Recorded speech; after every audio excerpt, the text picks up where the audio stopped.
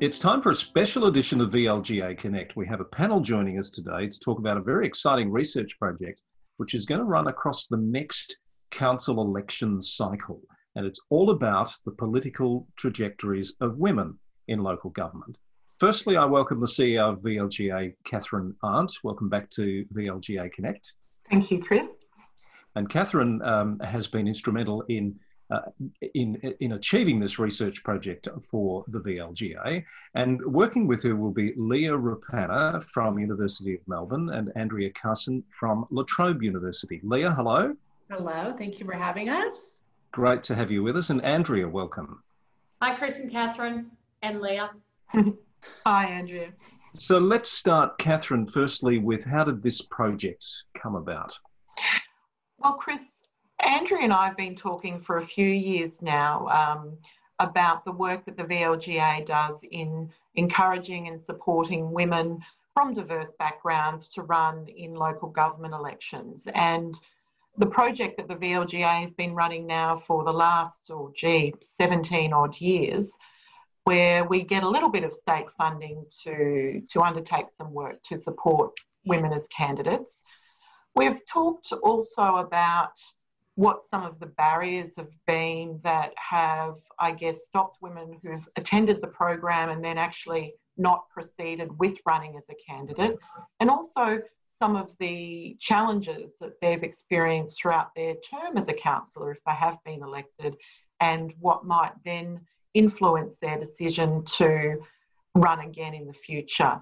So we've talked about that a few times. We've talked about how local government, perhaps as an initial project, might also have some lessons for elected representatives across other levels of government. So it was a terrific partnership and opportunity. And I must say that really, whilst the VLGA had these initial conversations with Andrea and Leah, both Leah and Andrea were instrumental in securing this ARC grant, and certainly without them we wouldn't be here celebrating today, and I think that actually will call for more balloons. Indeed. So for Leah and Andrea's benefit, our editing whiz has been superimposing some special features just of late because we've been celebrating some milestones on the program. So Leah, to bring you in firstly, what do you bring to the table in terms of this project? Oh, what don't I bring to the table, Chris? Absolutely. Hey, no, okay, so I have spent the past 15 years looking at the barriers to women in employment, right? And on some level, in positions of power.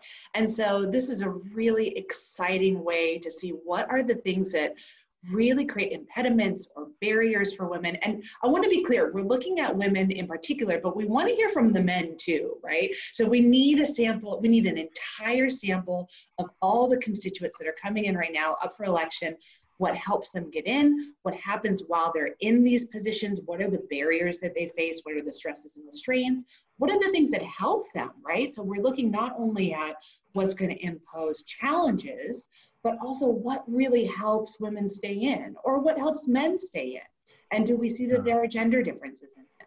And so what I bring, besides an amazing American accent, is an ability, is 15 years of looking at really what kind of are the barriers, in particular on the home front, looking at childcare restrictions, housework, the domestic load, but also looking at what happens when women step into employment, what can employers do well, and what do governments do well and don't do well. And how do we bring this kind of knowledge to understand the individual experiences of this incredibly dynamic cohort at an incredibly important historical period of time. I think it's a fascinating idea to follow these people through the course of the term of the next council. What about the actual campaign part of getting elected or not getting elected? Will that form part of your research as well? I'm going to kick this question to Andrea, who does. Right. I think this is a perfect question for her, so I'll kick it away. So our starting point really is the abysmal rate of Australian female political participation. It's 47th in the world and it's been falling. It was up at 15th in the world back in 1999.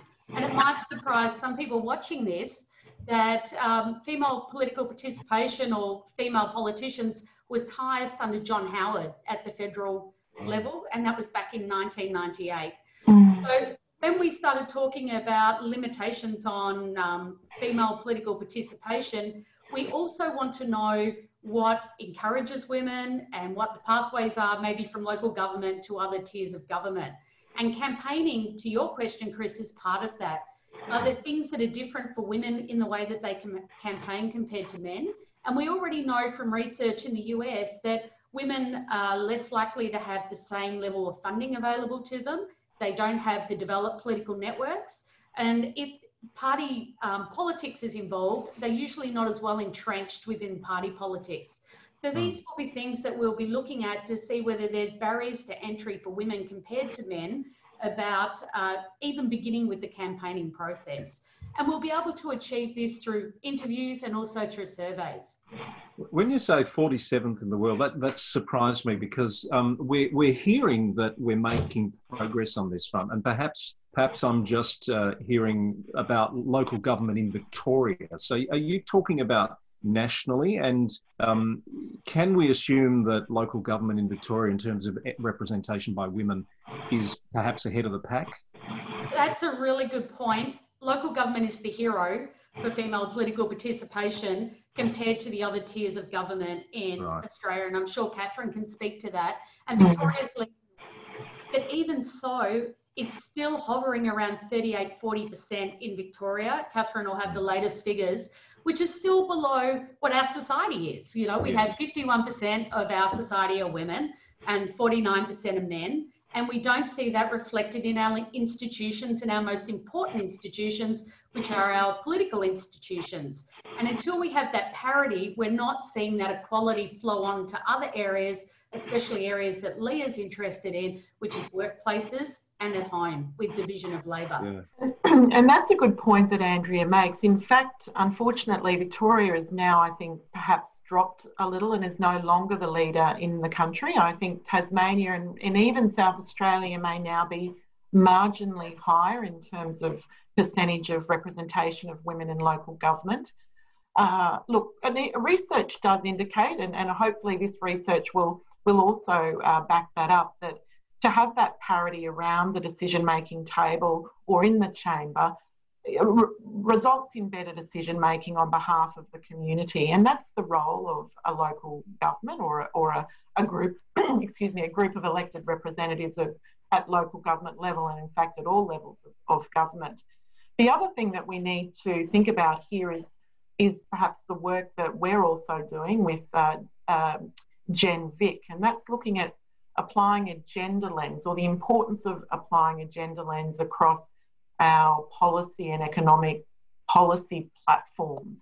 And I think COVID-19 has highlighted that even more so, that in the times of disaster and pandemics, in the absence of that gender lens, there are significant issues for women. And that is reflected also in the fact that we don't have that parity at the decision-making table. So we've seen women during COVID-19, they're in those roles that are the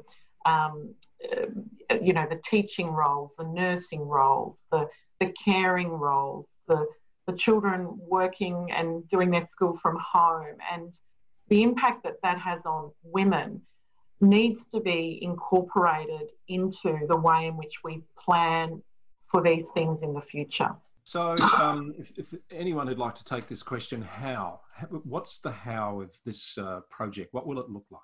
Before we get to the how, can I just build on something that Catherine said about not having parity and not having the forward thinking, having an equal representation of men and women?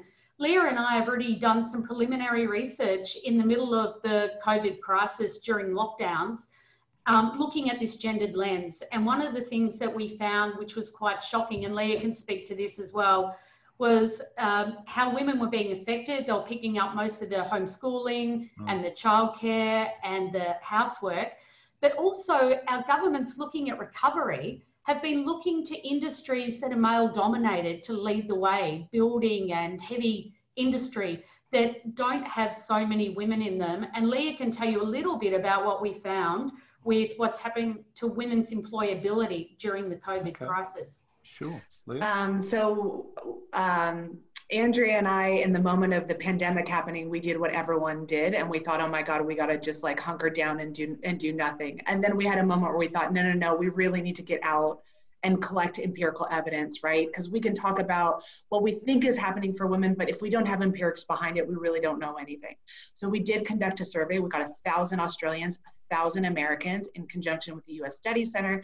And what we found is what actually everyone has been talking about intuitively, which is that women are carrying a larger load at home. They're much more likely to say that they're doing much more of the housework, of the childcare than men. Men are doing more under the pandemic. That's what our research is showing. That's the evidence.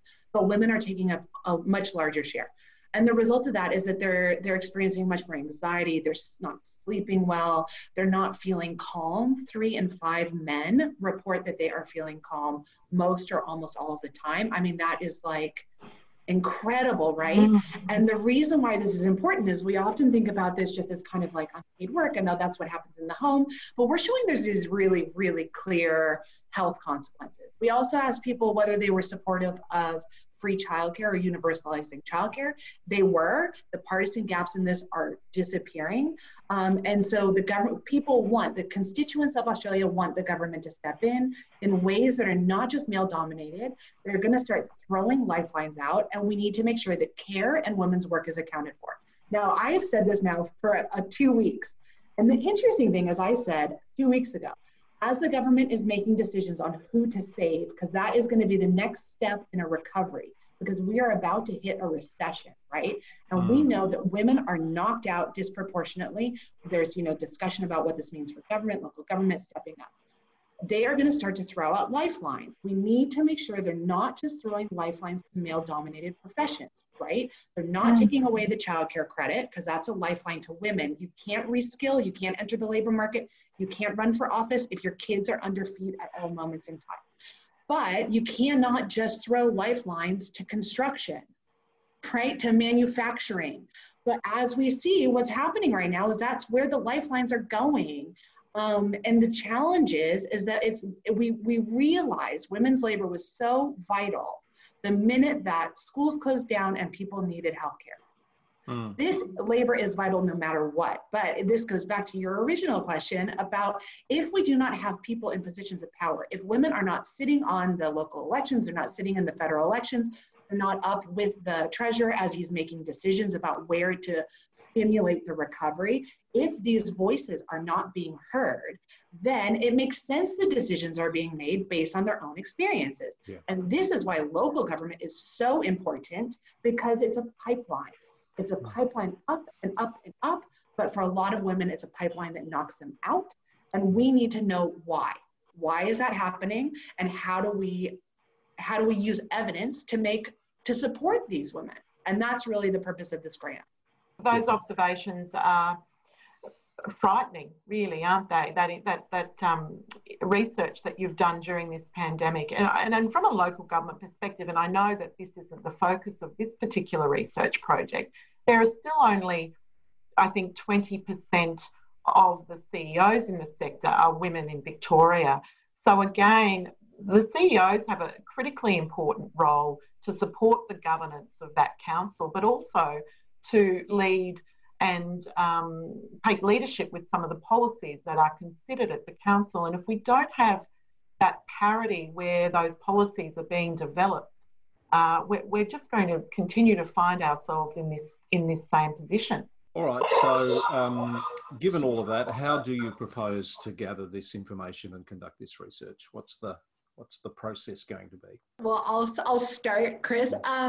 So we need to start now. The answer is, as researchers, Andrea and I, we really want to do this based on empirical evidence, robust data, and the best methods that we could bring, right? This is the advantage of partnering with the university. And we are coming from some of the leading institutions in this country, right? So we want to bring that strength of expertise that is so essential to getting this right. Right? Not anecdotal evidence, but we want concrete empirical evidence. So because the election is coming up, we want to make sure that we're capturing people before they enter the race. We want to get an idea of what are the barriers, how has COVID affected decision making. And then we want to see kind of who ends up in and who ends up in and out. And then we want to follow them over time. Well, why that is so essential is if we have one snapshot, one moment in time, we cannot tell a story about causality, about how does it work? Does it spike? Does it peak? Are there ups and downs? Are there moments that are really hard? Is it accumulation? Is it the accumulation of the pressure of family demands? Is it an accumulation of the pressure of, the experiences within the job? Is it an accumulation of are people acting as barriers or mentors or elevators? But if we can't look at people over time, we don't know how big each of these components is and what's the impact. So what was really integral to this process and what's really innovative in this process is we're taking people starting out, we're collecting data on them at multiple time points, and then we're going to follow them all the way to the end. The purpose is to build some sort of robust resource that can be used not just for Victoria local government, but also for all local governments, and perhaps looking up at the state and federal level. That is really the goal, not just to do something, but to do something that has an empirical, a clear output that helps anyone else. Someone could pick up and look at and see, what are the next steps for me? A real and true resource to help women step in. So I'm thinking of Catherine's VLGA is running the Tapper on the Shoulder campaign, and I've seen some great take up from women, some from men, but not a lot, my observation. Is that an issue for you? Do you think there's a barrier to getting men to participate? Because you do want to compare the two experiences, don't you? I don't think it will be, because one of our methodologies, we're going to combine methods between interviews and between surveys. And we're hoping to, through this chat now, to make it clear what our research goals are and to see this benefit for everyone in participating in this survey. And the surveys won't be particularly onerous. And I feel that men will get something out of this experience too, not just women. And for us to be able to track what their decision making is and what might help them with their political careers, or what might hinder them, is also going to inform the way that we see what are going to be the obstacles or the opportunities for women as well. We might be able to learn from the male experience and adopt some of those to be able to help women do well. So I really hope that people who join local government are very community minded, and I think they'll see the collective good in participating in this research. And if you are listening, please fill out the surveys when they come your way. Can I add another piece of, as someone who's studied gender for 20 years, I think it's always important to talk about these issues not as a gender war, right? This is not about elevating women over men or men versus women or, punishing men in any way, shape, or form, finger pointing. That's never the purpose of this. What we want to show is that there are really institutional differences, there are institutional barriers that can step into women's lives and men's lives, right? And at various moments in time, how do we document those so that we can then advocate for people who are in these positions? I also want to say too that the wonderful thing about men, we have a generation of men, younger men are more egalitarian, they're equal sharing, they want equality, right? They are our advocates. It's not men versus women, but this is a coming together of men and women together to advocate for greater equality, for happier lives, for better thriving communities, for healthier kids, for healthier families, for equal distributions of power. So this is not a gender war per se. And because of that, men's participation is so essential. It's essential as both giving us the counterpoint to show what's working for them, but also because they're true advocates, right? These are our advocates, our participants, our friends, our et cetera. And so that's where it really is essential to have men, because we want to give voice to that as well. Can I just also say that if we take, if we extend this further, there are significant economic benefits to have parity in our elected representative roles and also in the workplace, which cannot be ignored. And also this research perhaps will inform some systemic or provide recommendations for systemic barriers that might be there for both men and women in the local government sector, and even perhaps at other levels. So there are some opportunities, I think, more broadly for this research project. So another process question, sorry. Andrea, you mentioned when the survey comes people's way, just curious, how are you going to get to people? How will the survey reach them? Or are you relying on people to let you know that they're planning to run, for example? Well, this is the wonderful thing about having the partnership with the VLGA and why it's so crucial, is that the VLGA already has these established networks to be able to reach out to people who are already in council looking to rerun come the October elections, and also those that are considering being candidates. So we will work hand in glove with the VLGA to be able to reach men and women candidates and councillors, to be able to track them over the course of the 4 years, doing surveys twice a year to be able to do that.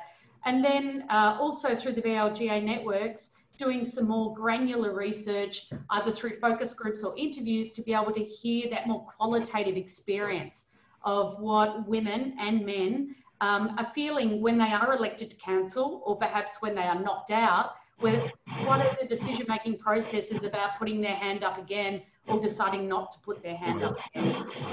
Can I add another piece that I think is quite essential, is that the aim of this project is to be inclusive of the VLGA members, right? To share what we're finding, to disseminate our results, to hold stakeholder conferences, to really engage the VLGA members at multiple stages of the process. So your participation in it is essential from us from a research perspective, but when we find the results, the purpose of it will be to share it widely with the community, right? That these are not going to be things that are held at the University of Melbourne that then just go into academic journals, right? The purpose of this is really to have a dialogue, have a discussion with the VLGA members. So participation in that regard is really essential, because we will then be able to share back how your experiences, individual experiences, aligned with those of kind of your peers, and you'll be able to see that in real time through concrete moments where we'll bring you together to talk about our results. I think it's a very exciting opportunity to build an evidence base that we just haven't had in the past. So kudos to whoever's been involved with developing this up. I really look forward to hearing more about it, and perhaps on future VLGA Connects we can check in on progress. So we'll need to wrap it up there. So Leah Rupanna from the University of Melbourne, thank you. Andrea Carson from La Trobe, and as always, Catherine Arndt, CEO of the VLGA. Thank you for joining us today. We've been speaking today on VLGA Connect about a very exciting new research project that will run through the campaign for this year's elections and the entire electoral cycle over the next 4 years. It's called Women in Local Government, Understanding Their Political Trajectories. Thanks for joining us. We'll see you again soon on another episode of VLGA Connect.